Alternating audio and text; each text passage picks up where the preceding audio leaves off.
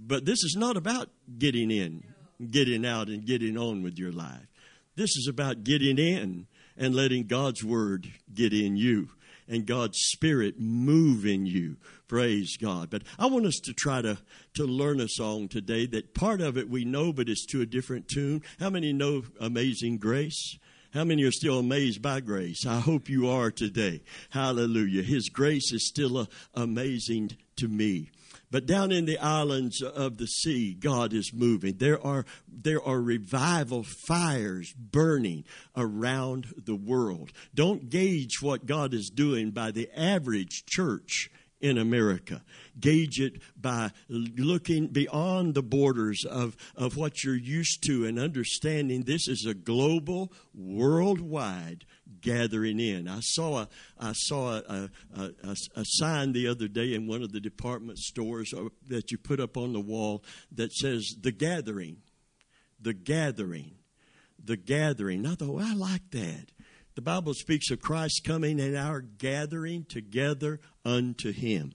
But I believe before He comes, we need to gather together unto Him. And that's what we're offering the opportunity to do right here this morning. And here's one more. I know Jesus is here. I know Jesus is here now because Margaret brought Him. Margaret, we're glad you're here because we're down about as lean as we've been. We've got so many people out with sicknesses and vacations and people in other places. But we're glad you came to worship with us today. Y'all move over and make sure she gets a seat. Okay, just make room for her today. Hallelujah. But in the islands of the sea, the Spirit of the Lord is moving. In other nations, God is moving. People are falling in love with Jesus. In China, you don't hear much about it because the church of Jesus Christ is driven underground. The government-approved church can't even teach on the soon coming of Jesus because they feel threatened by this king, this ruler that is going to come. They believe enough in His coming that they are threatened by it, so they don't want any church in China to teach on the soon coming or the second coming of Jesus Christ. I saw a thing about the rapture T-shirt, and it said if I wore this T-shirt in China, I would be arrested. Now, that's an incredible thing to say, Maranatha, even so come, Lord Jesus, can get you arrested in Red China. So the government-approved church can't preach the full gospel, only the things that's politically acceptable and correct. In America, we can preach the full gospel, and in many circles, we do not in order to be politically correct. It's not the threat of arrest.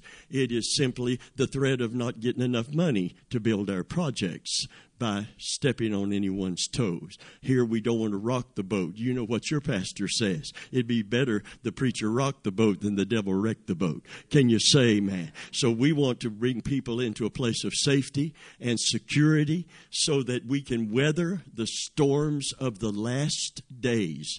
The perilous time is not coming. It's not a distant future.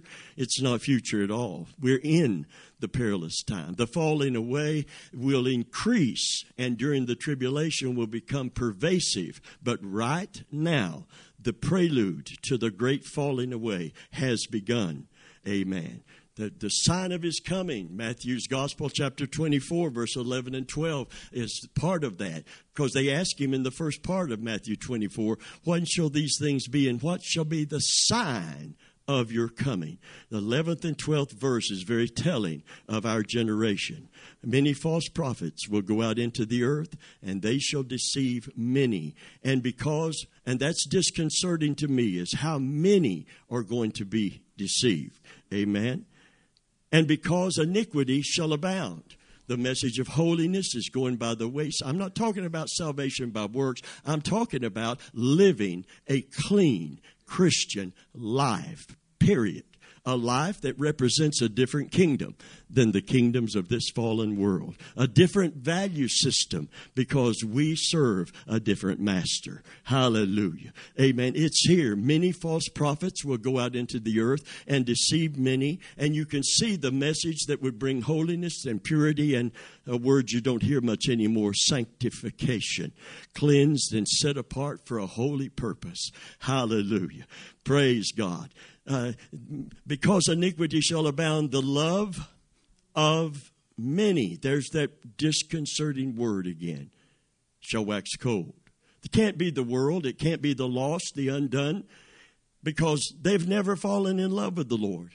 It's people who once had an ardent, burning, fervent first love for Christ, who no longer have that love. The Bible is no longer a book that they're drawn to because they love God and they want to know Him better and they want to please Him more. The Bible is just that book that the preacher preaches from, and I mark the scriptures about my blessings and my needs being met and what God is going to do for me. The hunger for God doesn't bring us to His Word. The hunger to know Him. The love of many waxes cold. That day shall not come except there come a falling away first. Then that man of sin, the son of perdition, will be revealed. But the falling away is a prelude to all of that. And we're in the midst of that. Like I said, 20,000 ministers in America will leave the ministry in a 1-year period because they found out it's not what they thought it was going to be. Those that went in it as a profession found out they were not going to get rich and famous. And those that went in it truly called of God, many get discouraged because of the pressure. And because they preach and expect people that carry Bibles and call themselves Christian to respond to the message. And they don't see the response. And the pressure gets on. A friend of mine, brethren of mine, this is no time to let the world pull us back. This is no time to look back. The Bible said, remember Lot's wife. That special judgment that would cause people to remember her throughout all time. This looking back, delivered from the city of destruction. But looking back meant she had a longing to go back. And she would if she could go back. She would have went back. Now you can go back and come to church. Now you can go back and name His name. Now you can compromise. And in the name of grace, it's no big deal. I'm going to tell you something. It is a big deal. And because it's such a big deal, we need a mighty move of God in the United States of America. It's hard for me to preach under the conditions of the end time. It's difficult when you see the coldness. When you fall out of love with God, I'm going to tell you something. It better be highly entertaining, and there better be something in it for you, because the cross will not draw people to Christ under those conditions. The preaching of the cross will not draw people anymore to love God and to follow Him. But people who love Him and fall in love with Him, it is that very preaching that will keep them in love with Him and keep the first love burning. Now, this is part of my message, so you won't have to have a very long message because you're getting the message now. Amen. I'm so glad my wife is here today. I'm so glad that she was with us over the holidays. It would have been a very empty time in our life. All of my loved ones are with the Lord. They're all there. My aunts are there. My uncles are there. My cousin went to be with the Lord at 53. A sudden heart attack after a physical that pronounced him perfectly fine. We don't know. But I do know, of course, my grandparents are on both sides. I was able to win my grandparents on my mother's side to Christ, one in a nursing home, one living with my mother. and led them both to the Lord, led my mother to the Lord, led my grandpa to the Lord on my mother's side. Hallelujah. I got a big family waiting for me in heaven. And more important to me than all of the gold and the streets. And someday, I may, after 1,000 years or two, may get around to noticing the golden street and the pearl gate. But ultimately, I'm going to notice Jesus, who died for me, and my loved ones that had preceded me. Got a daughter in heaven, got a son in heaven. Didn't expect to have a son in heaven. You lose a preemie, you didn't get to know that person for 53 years like I did my son. My son preceded me to glory, and I know where he is this morning. So I have 2 sons and 1 daughter. I have 1 son left here and 1 daughter and 1 son in heaven, but I have 3 children. Praise God. And I'm going to live with them forever. Hallelujah. Amen. So there are many people going through things right now. And the question is, when you pray to be delivered from, and God chooses to take you through, do you understand that there is grace sufficient to go through? And if you don't understand the sufficiency of grace, you will never, ever trust Him to take you through. You will think it's going to kill me. It's going to destroy me. It's going to wipe me out. Not if you understand, appreciate, and appropriate the sufficiency of grace. Paul is just like us. He didn't want to go through things. He did not want to go through anything. How many have ever got up in the morning and said, Lord, my faith is getting kind of, I haven't used it. It's a little dusty, a little rusty. Everything's been going so smooth. There was no need for me to really put my trust in you wholeheartedly like I used to. Lord, I seem to be slipping in that area. And I've been so blessed. This has been taken care of, and that's been taken care of, and this has been addressed. And, oh, Lord, you're just so good to me. But you know something, Lord? What I really need, I need a trial. Anybody ever prayed that? I haven't. I need a trial, and I need a fiery trial. Think it not strange this what kind of trial? This fiery trial that has come to try you as some strange thing has happened unto you. Amen. No temptation has taken you but such as common to man. It's not unique. It's not strange. But God is faithful, who will not allow you to be tempted above that you are able to bear, but who will with the temptation make a way of escape, not from it. I want you to listen to the context, because when I see the word escape, I see an exit door from that furnace. Can you say, man? I'm not looking for the 4th man. He can stay in there if he wants to. I'm out of here. Can you say, man? He's supernatural. I'm not. The problem with that is the supernatural one can supernaturally keep you in the fire without keeping you from it, and bring more glory to himself and strengthen your faith. So I'm not encouraging you to pray for a fiery trial. I'm telling you, whether you pray for it or not, you're going to get it. Look at somebody and say, you're going to get it. You're going to get it, girl. You're going to get it, Mike. It may not be tomorrow, the next day, but I'm telling you, a fiery trial will come. And here's the personal promise of God. He says, when you go through, in the old covenant, he says it this way, when you go through the fire, it won't kindle on you. Oh, let me put in context what I started. It's important to get the context of it. No temptation is taking you but such as common to man, but God is faithful, who will not allow you to be tempted above that you are able. I'm going to add to that, enabled by His grace and His strength to bear. Because you're not able to bear hardly anything. I'm not either. I admit it. I've got a clay vessel here. I don't know what kind you got. Amen. I'm a cracked pot, not a crack pot, but I'm a cracked, hush, Margaret. Amen. I'm a cracked pot. Amen. Oh, by the way, you're a cracked pot too. You're not a perfect vessel. But we have a treasure in this earthen vessel. Can you say, man, hallelujah? We're cast down, therefore. We are. There's no place of super faith, hyper faith, where you never have an off day and you never have a down day. Amen. We are cast down, but we are not forsaken. We are persecuted. That means chased as a deer, stalked like a deer. Satan goeth about as a roaring lion, seeking whom he may devour. We are persecuted, but we are not destroyed. Cast down, but not forsaken. Hallelujah. When you're cast down, know that God is with you. You won't feel him when you're cast down. You won't sense him when you're cast down.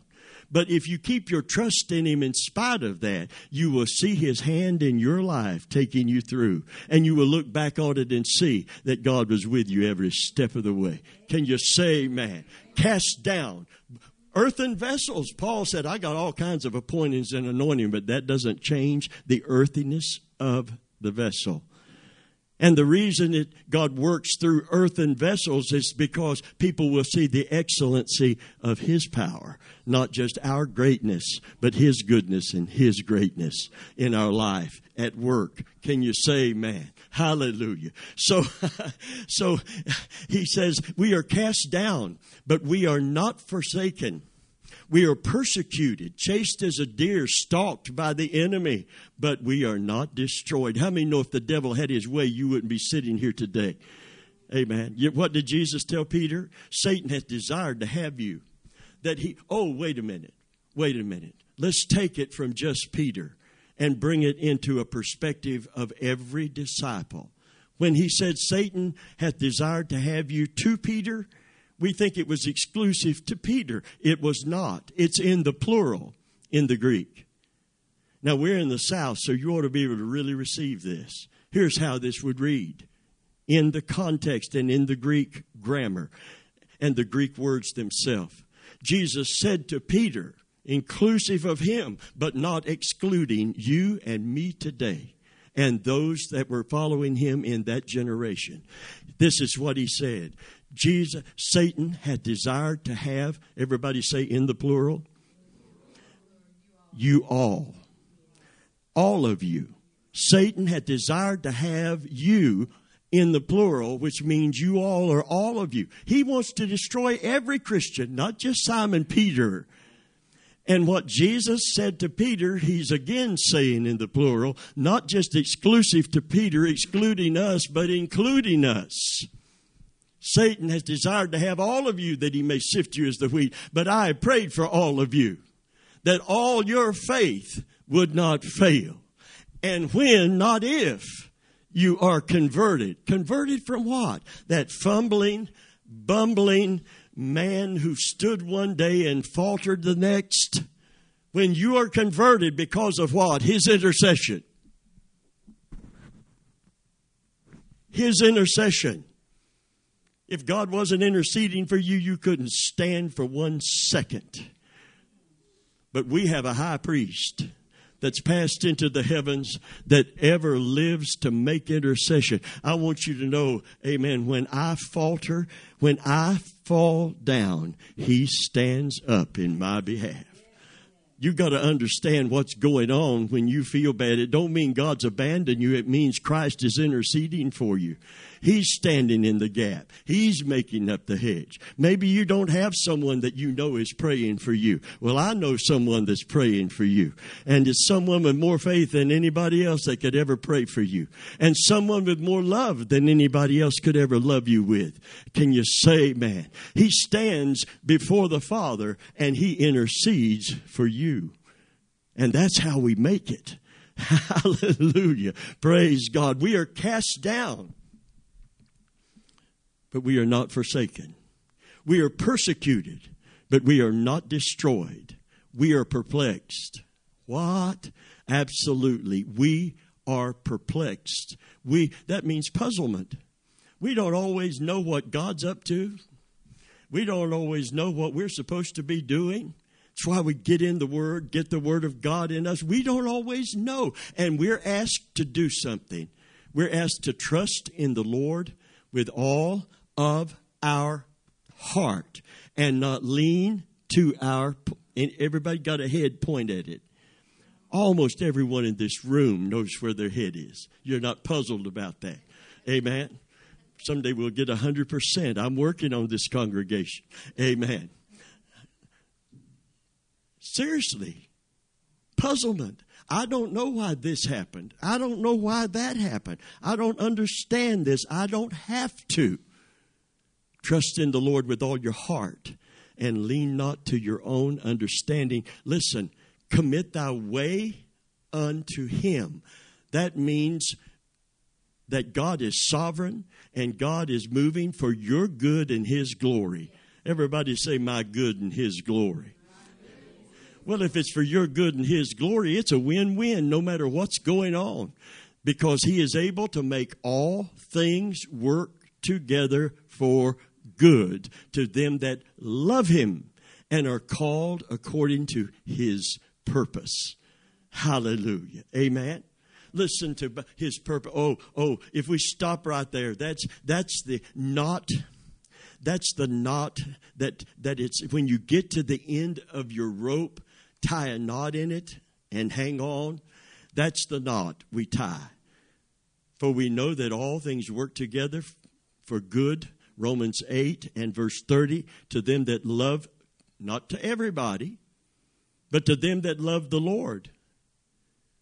Because if you don't love the Lord, you're not going to cooperate with the process he's taking you through. You're going to distrust him. You may even end up accusing him of being unfaithful. But if you love him, it will take you through. And that's why it's so important that we encourage people to be stimulated by his love for you by simply loving him back. We love him because we are told to, commanded to. No, we love him because he first loved us.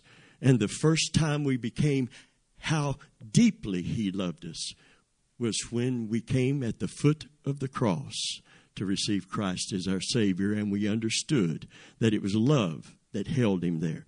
Not Caesar's authority, not the Roman guards at the bottom of that cross, not the Sanhedrin that convicted him. Amen. It was love that held him to the cross. Love for you. And he deserves something from us back. If he loved us that much, we should love him in return. So he stimulates the love that he asks for and deserves by loving us first. You did not seek him initially. He sought you. No man comes to me except my Father draw. God takes the love initiative. God takes the initiative in your salvation. Can you say amen? He draws you to himself. Praise God. We have this treasure in earthen vessels. We, Paul, with the gifts and the anointing and the appointing of apostle and the confirming signs. Oh, by the way, when he talked about the marks of an apostle, he wasn't talking about the signs and wonders that attended his ministry, but the sufferings that he went through for the sake of the gospel. And Paul, like us, with all of that in an earthen vessel, when he had trouble from the enemy, circumstantial things coming that he attributed to Satan, he prayed 3 times for God to deliver him from those trials. And he got 3 answers from God. No. No. And what is it about no don't you understand? Can you say amen? It just had to be in there somewhere. When God says no, he wants to take you through. If God wants to take you through, he wants to do 2 things. He wants to develop you, and he wants to bring glory and honor to his own name, because he's not going to abandon you. You're not going to be burned up in that fire. In fact, when Shadrach, Meshach, and Abednego came out of that furnace, there was not even the smell of smoke on them. Isn't that incredible? God's keeping power. And it was all because of someone who was in the fire with them. The 4th man. When you go through a fiery trial, make no mistake about it, he's in that fiery trial with you. recognize His presence and draw strength from that. Hallelujah. When they took her in, I appreciated my wife's faith so much, because when they were taking her, you go in for a 2-hour procedure and an ambulance comes and grabs you and takes you to Tampa, to St. Joseph's, and a surgical team comes in, and it's the weekend, and they want the weekend off, but they see your condition, and they know you could have a major heart attack at any time or stroke, and they decide to have immediate surgery the next morning. And you go from a 2-hour procedure back home, planning the rest of your day, to laying in a hospital, getting ready to have them crack you open and do the bypass surgery. That's like a roller coaster. You didn't prepare prayerfully any other way for that. You had to be prepared. But when they were prepping her to take her, I stayed with her until they took her away. And I was holding her hand, and she looked up and said, "I'll see you on the other side, whether here or there." In other words, if I make it, if God wants me to stay, I'll see you after this surgery. But if I don't see you after this surgery, I'll still see you on the other side. That's the presence of God. That's the grace of God. Can you say amen? She didn't even know she said these words, because He spoke it out of her spirit. In her mind, I'm going to tell you, this part of my sermon may be the sermon. I don't know. In my mind, in your mind, you can have doubts, fears can come that you have to deal with, but in your spirit is where faith is initially sown. If you want to know how that works, and this is the sermon, I want everybody here for the keynote for this coming year. God, maybe this is what the Lord's been keeping me in ministry for, is to deliver a message that He wants to the body of Christ, not just to those that are here, but to the body of Christ. Listen carefully. And I believe doors are going to open through the media more and more and more. We have people listening in other places. We have someone who has become a listener that lives in Tennessee and has become a listener to our broadcast, and they want some more, just like you in the Bible study when you said, "I want some more." Amen. Well, she wants some more too. We have a lady in New York State that contacted us and said, "I put on earphones to my iPhone, I download Let's Talk About Jesus, and I listen while I'm preparing supper for my family. I make the time to get in the Word." And she sent Doug a message, had a very complicated question that needed answering. And Doug, I'm going to tell you something about Doug. Doug is good at biblically answering questions. I'm proud of him. He knows his Bible. He knows his stuff. But this was a complicated one. So he sent it. He forwarded it to me, and yeah, this is pastor level. And I got in the commentary. Anyway, moving right along. Amen. I read 4 commentaries before I decided which one was correct and answered the question. I told her, I said, the commentary I'm quoting from is a very good and well-respected commentary that I agree with. I didn't take credit for that because it's just too complicated for me to take credit for. I didn't plagiarize it. Amen. But God is good, and God helps us with the Holy Spirit. Amen. Hallelujah. And we took care of that. But here's what I'm saying. This is important.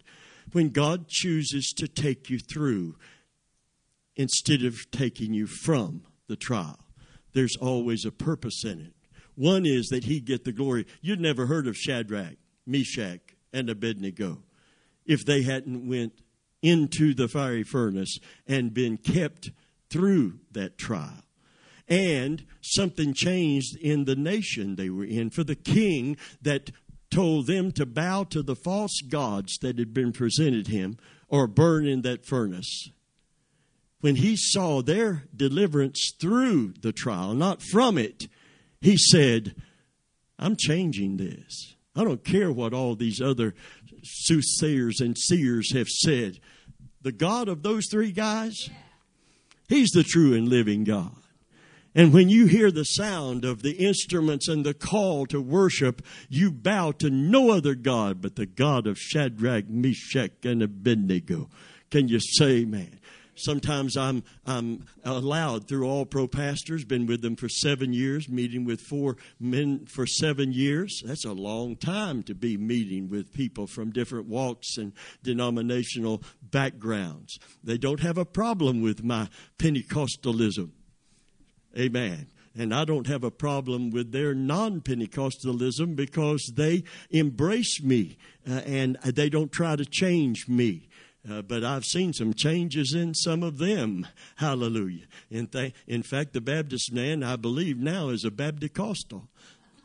And the reason I believe that is because he said, I prepared for 2 days for the Sunday sermon. And he said, just before I preached, said the Spirit of God spoke to me and told me to preach this. And I said, Lord, I haven't prepared that. He said, that's okay. I'll help you. Hallelujah. I think that's pretty Baptist-costal, don't you? Amen. Well, I appreciate that. When God takes you through, He wants to introduce you to the sufficiency of His grace. And that's something that we don't know very well, the power of it, the place of it in our life. That's why Paul said, by the grace of God, I am what I am. You can see the earthiness of the vessel in Paul, because he said, I would not have you to be ignorant, brethren, concerning the trouble we experienced in Asia. Speaking of himself and the other apostles, how we were pressed beyond measure. Did you know you have a breaking point in your emotions and your ability, no matter how strong you think you are? Everybody has a breaking point. He said we reached it and we went beyond that. Now, this is a bad place and a sad place for a Christian to get in. Some people think there's a place in faith. No, there's a place in grace to bring you through that. There's no place in faith to keep you from it. There's no preacher strong enough in faith that doesn't need to lean heavily on the grace of God. Power preachers in the Pentecostal movement that leaned heavily on the power to overcome instead of the grace to overcome, fell with all of that anointing and all of that power residing on them. But those who leaned heavily on grace are still standing and preaching, and they didn't catch them in the no-tell motel. Can you say amen? It's not just power that keeps you. I was taught you get the baptism in the Holy Ghost, you whip every devil there is, overcome every temptation, and never have another problem. Everybody say baloney. Next time you hear that, bring some bread and some mustard, mayonnaise, maybe a pickle or two, and make yourself a sandwich with that, because that's simply not the case. Paul said we are what we are by the grace of God. Listen to what he said. Listen to the earthiness of the vessel. He said, I would not have you to be ignorant, brethren, concerning the trouble we experienced in Asia, how we were pressed beyond measure and despaired. What? What a bad confession. Stop, Paul. Don't say it. Don't claim it. Where's your faith, man? Despaired of life itself, that we might learn not to trust in ourselves, but in God who raises the dead.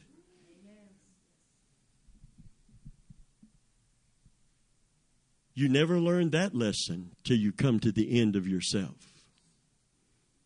And you find out, I need to lean heavily on the grace of God. That's exactly when Paul prayed. There was no removal. God's going to take him through instead of keep him from. What does God tell him? To help him to understand, appreciate, and appropriate grace in his life. My grace is sufficient for you.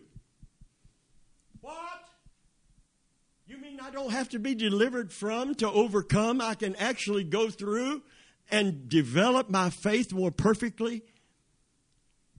Your faith will never develop. My wife is so honest. She was very forthright, and I learned a lot through her experience. One thing I learned is to take better care of myself. I don't want to go through it. She's watching what she eats, and I'm watching what I eat. Amen.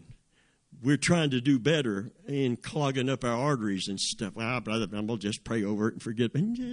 Just, you do that. I'm going to do something to add to it called wisdom. Anyway, moving right along in wisdom. When I went down to the recovery room and she's coming out of all of that anesthesia, they can't give her the heavy-duty pain stuff because her heart has been traumatized. And now she's coming out and she's in a world of pain. And she's just... with every breath, you can hear the groan of pain. And I'm reminding her now, and she's, if she passes out, it won't be the anointing. It'll be just remembering when you come out from under all of that.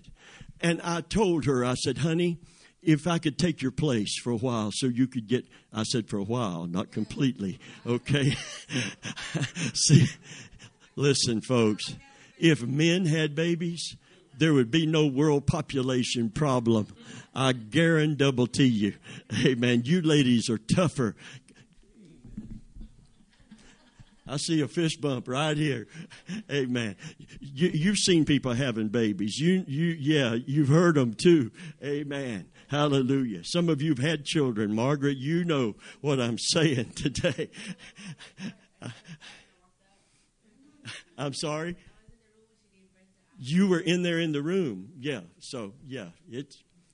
I know. She made a face. Roll eyes. But I felt the love of God for my wife, and I wanted to comfort her so much. And I said, Jesus, you, above all people, know what it is to feel pain, because you stayed in pain for 6 hours on the cross because of your great love for us. You took that pain. I know you have compassion. While I was talking about his pain in prayer, my wife said out of her spirit, because she couldn't sense God in all that pain and all that trauma, but out of her spirit, she said something she didn't remember, but I will never forget. She said, oh, Jesus, my pain is nothing like your pain for me. Wow. I said, there's faith down in there. And it's down in there. And she was, yeah. I've heard some ladies say some things about their husbands when they were, while they're having a baby, saying, breathe, honey, just breathe. Riffing, stiffing, rinking, friffer. Amen. Can you say that in church? I don't know. I just said it, but anyway, God is good. But you know what it showed me? It showed me where her faith was. Her faith was where Timothy's faith was. Listen to this. I want you to know you can be discouraged and have faith. And that discouragement will communicate to you, and the devil will scream at you that you don't have enough faith or you don't have any faith. And Timothy was feeling that way because he was discouraged. He gets a letter from Paul and says, God did not give us the spirit of fear.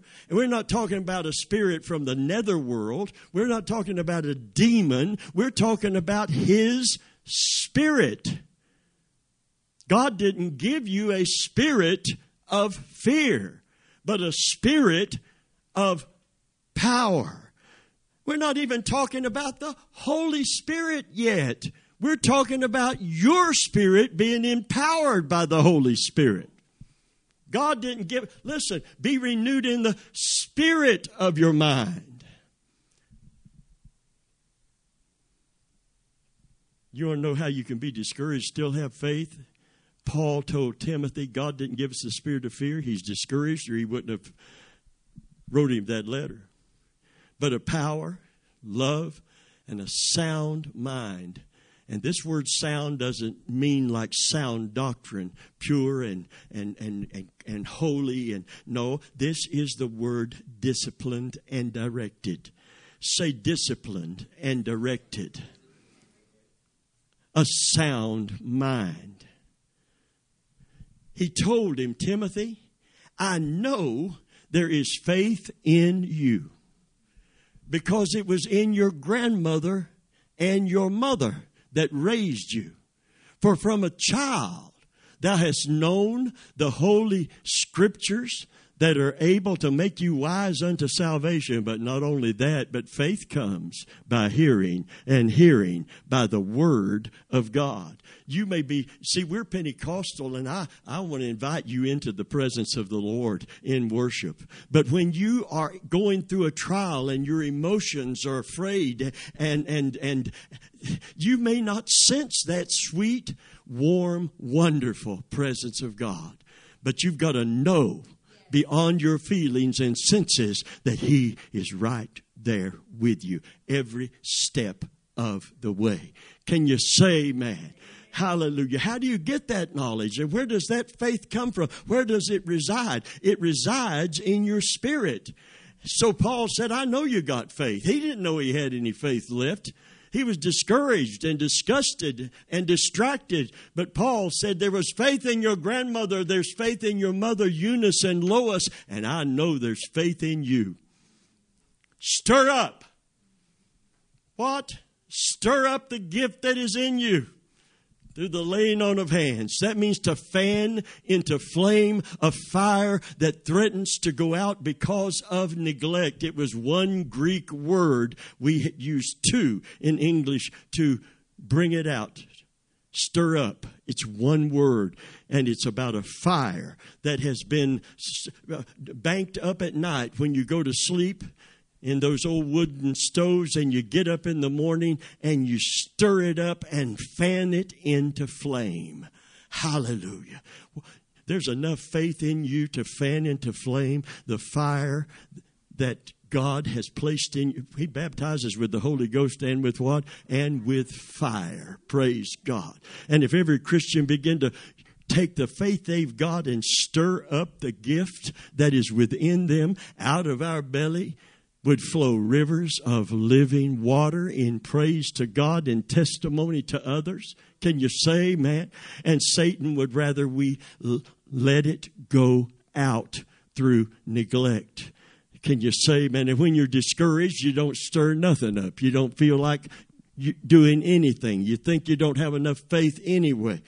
But my wife is so happy to hear that in her spirit, waking up in that world of pain, where is God? In her spirit, she was praising God for His suffering for her sake, instead of questioning God for the suffering that she experienced for a little season.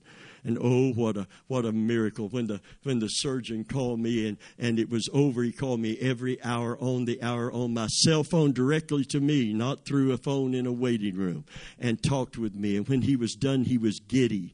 Margaret, he was giddy because he had such help from God, and it went so perfectly. He was just so happy. I think you may have heard. If you haven't, I'll tell it again. Amen. I told him, I said, Doctor, I thank God and I thank you. See, he had help. That's why he was so giddy. It went so perfectly. Minimal blood loss. Everything went smooth. I said, Doctor, I thank God and I thank you for, I said, I've had my wife for 55 years. I'd like to keep her a little while longer. He said, well, she should be good for another 50 years. Hallelujah. And I said, well, I better go to the gym and, and start working out again. Can you say amen? If I'm going to keep up with her. She's on the road to recovery. And I think she's looking fine this morning. Amen. My fox is looking good today. And amen. Isn't she looking good? Her color's good, and God has brought her through this.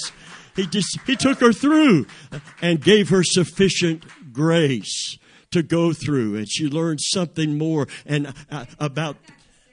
I did not sense it. No. I didn't sense any good sensing. Yeah.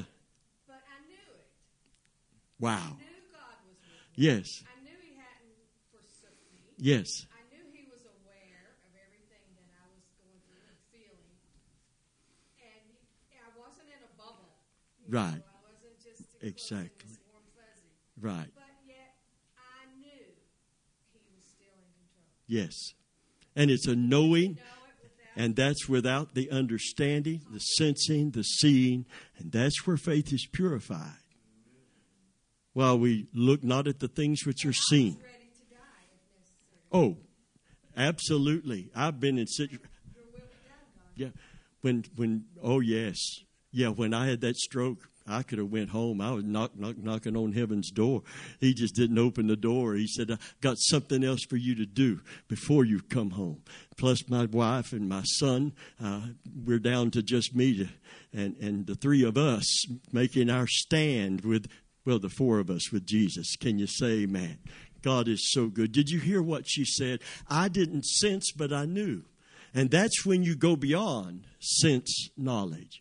Because your five natural senses don't tell you anything about the supernatural. Your five senses tells you everything about the physical and material world.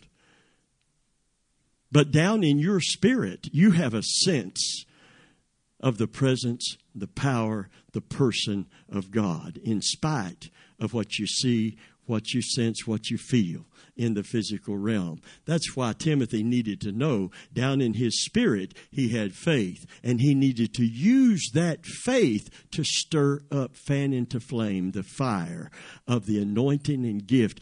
Hands were laid on him. He was like a protege of Paul, and hands were laid on him to preach the gospel. He had laid it all down out of discouragement, and he told him, God didn't give you that spirit.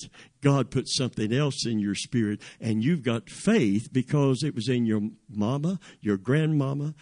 You've been living in a house and around people of faith, and you got faith. You need to use the faith you have, but you got faith. From a child thou hast known the Holy Scriptures. Can you say amen? That's good news to me. And in Pentecostal circles years ago, if we didn't feel God, we thought He had abandoned us. If we couldn't sense Him, and that's why I was taking care of Jim Gates' funeral. You remember Jim Gates? I was taking care of his memorial service, really while she was in the hospital, and I took care of that memorial service. And one of his sons, he's got two sons serving God. One of his sons said, I'll never forget, before they introduced me to speak, going to Brother Venable's church. He said, I was just a kid. I didn't understand the power and presence of God, but said Brother Venable was preaching and said to make a point, he stomped his foot and said something, and he said it was like a shock wave of the presence of God and power of God that went over that whole church, and I felt it as a kid, and I never forgot it. And he described it this way. He said it was my first encounter with the tangible presence of God. I love the tangible presence of God. Can you say, man, I love it when I can feel it. And you're in a church where you may experience the tangible presence of God, but you may not have that tangible sense when you're in the midst of that trial. That's when this other sense. They made a movie about a sixth sense so you could go beyond. That's crazy. But there is a sixth sense that allows you to experience the tangible presence of God and to accept by faith His presence when you can't feel His presence. I know everybody don't want to hear this. You want to hear that you're going to be able to see Him standing right there. You don't have to. We walk by faith and not by sight. That's one of your five natural senses. But we know. Faith gives us a knowing without seeing and without sensing. Isn't that incredible? How many want your faith to grow to where you can know without seeing or sensing? God wants it to grow that way too. Because here's His promise in the Old Covenant. When you go through the fire, not if, not from, but when you go through the fire, it will not kindle on you, because one reason, I am with you. Can you say amen? And see, the devil wants you to think that God has abandoned you when you're going through something, because He didn't keep you from it. Nothing could be farther from the truth. Listen to me carefully. When thou goest through the waters, when the floods come, they shall not overflow thee. You're not going to drown for one reason, because I'm with you. And the promise of Jesus in the New Testament is the same. In this world you shall have tribulation. Be of good cheer, because I have overcome the world. Lo, I am with you always, even unto the end of the age. And here's the emphatic part of that. I like to get down into this. And he says, I will never, and in the emphatic it says, no, never. But Bible scholars who know the classical Greek said it is to the fifth power, if it was mathematics, to the fifth power. It would read like this. They heard it like this. I will never. Do you believe God wants to make a point here today? Do you believe I'm rambling on, or do you believe God's speaking something in this? This is the message. We're gonna seal it with praise, but this is the message, and we need it because we're going through the perilous time. If Jesus comes tomorrow, we'll go from it. But if he tarries, we're going through not the tribulation, but we're going through the tribulations of living in a faulty body in a fallen world in the end times. Can you say, man, the pressure is on, but God has not abandoned us. In fact, he's drawing closer to us, and he wants us to draw closer to him so he can grant the grace and strength that we need to stand, having done all to stand. Hallelujah. Praise God. Hallelujah. I will never, no, never, never, never, never leave you nor forsake you. I will go with you. I will go with you. I will go with you all the way, even unto the end of the age. Can you say, man? That is the promise. That means God is with us now, and God is going to go with us until the end of the age, not just the end of your trial, your test. He said, as long as I have a people on that planet, I'm going to dwell with them, I'm going to walk with them, and I'm never going to forsake them. Can you say, man? Hallelujah. How many will take God's hand and receive his grace and accept his presence by faith in the midst of your trial so that he can receive the glory and you can receive the victory? Can you say amen and bring him glory? Did you get anything out of this today? Was it worth the trip? Have you been challenged in your faith a little bit today for your faith to grow? Hallelujah. Praise God. I expect some more trials in my life, not because I'm praying for them, but because the devil hates what I'm saying. He hates the gospel. He hates those who carry it. But God says, I got pretty feet. In fact, they are kind of nice. I'm not going to take my shoes off and show them off, but if we ever had a foot abortion, you'd say, oh, boy, look at them feet. God is good today. We've had some experiences, but the Lord is reigning. The Lord is true. We have wept. We have cried. There has been tears and there has been pain and pressure. But I can declare the faithfulness of God. I can tell you that Jesus is the same yesterday, today, and he will be forever. I can tell you that God is faithful. Praise God. And you can be fruitful because God is faithful. Hallelujah. And there's no temptation taking you but such as common. You're not unique. Don't look at that preacher in his Armani suit with his Rolex going home in a Bentley to live in his compound and isolate him. You don't see his weeping. You don't hear about his pressures. You don't hear about his pains, but believe me, he's got them.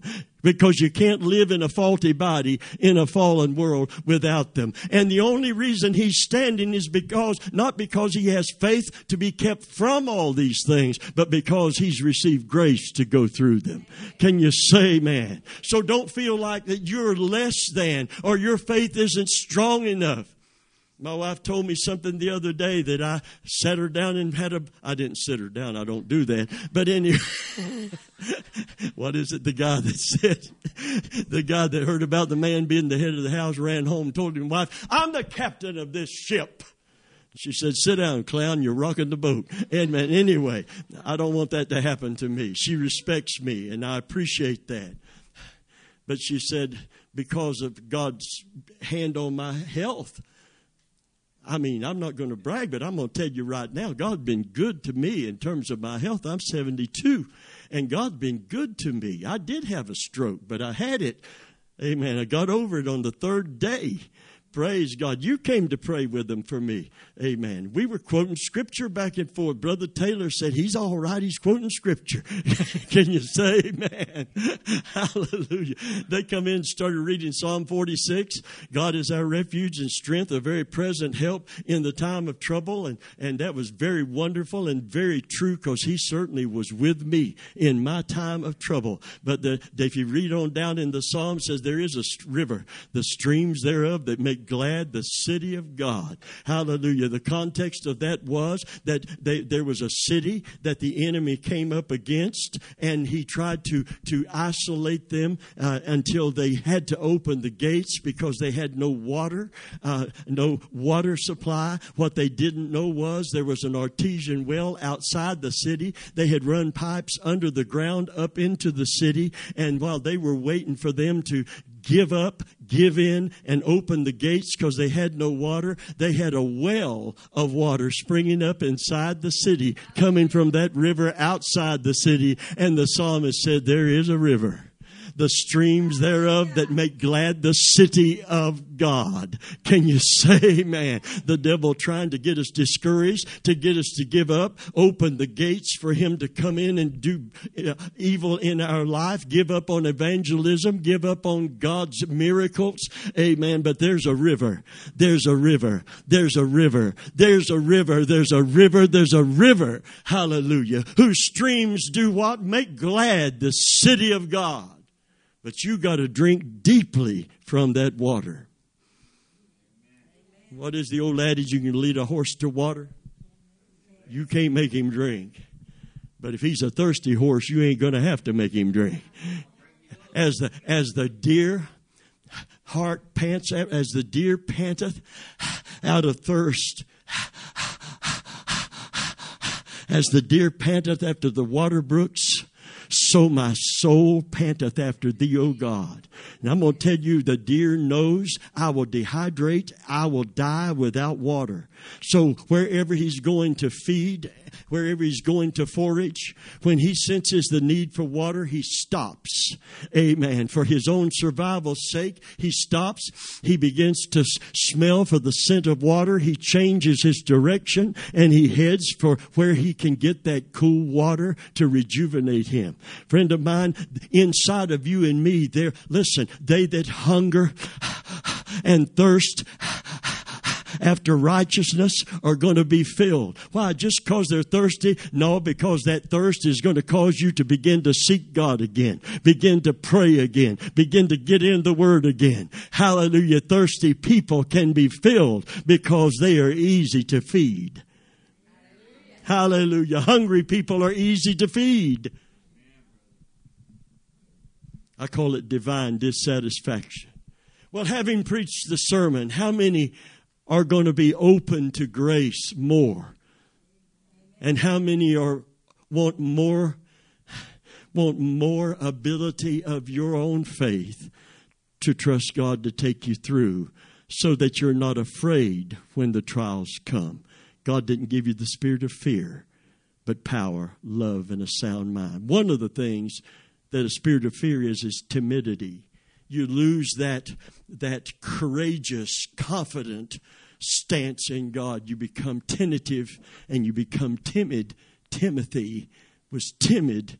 He, like a turtle, when he's threatened, he pulled his head back in the shell. And all of that anointing, appointing, and gifts lay dormant within him. But he said, you got the faith to stir up what's already in you.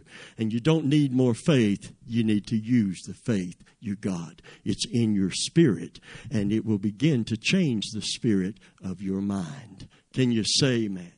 I got something out of this. Boy, I'm going to, hallelujah, about preach myself happier than I was, and I was happy when I came in. How many will accept his presence by faith? Jesus is with me.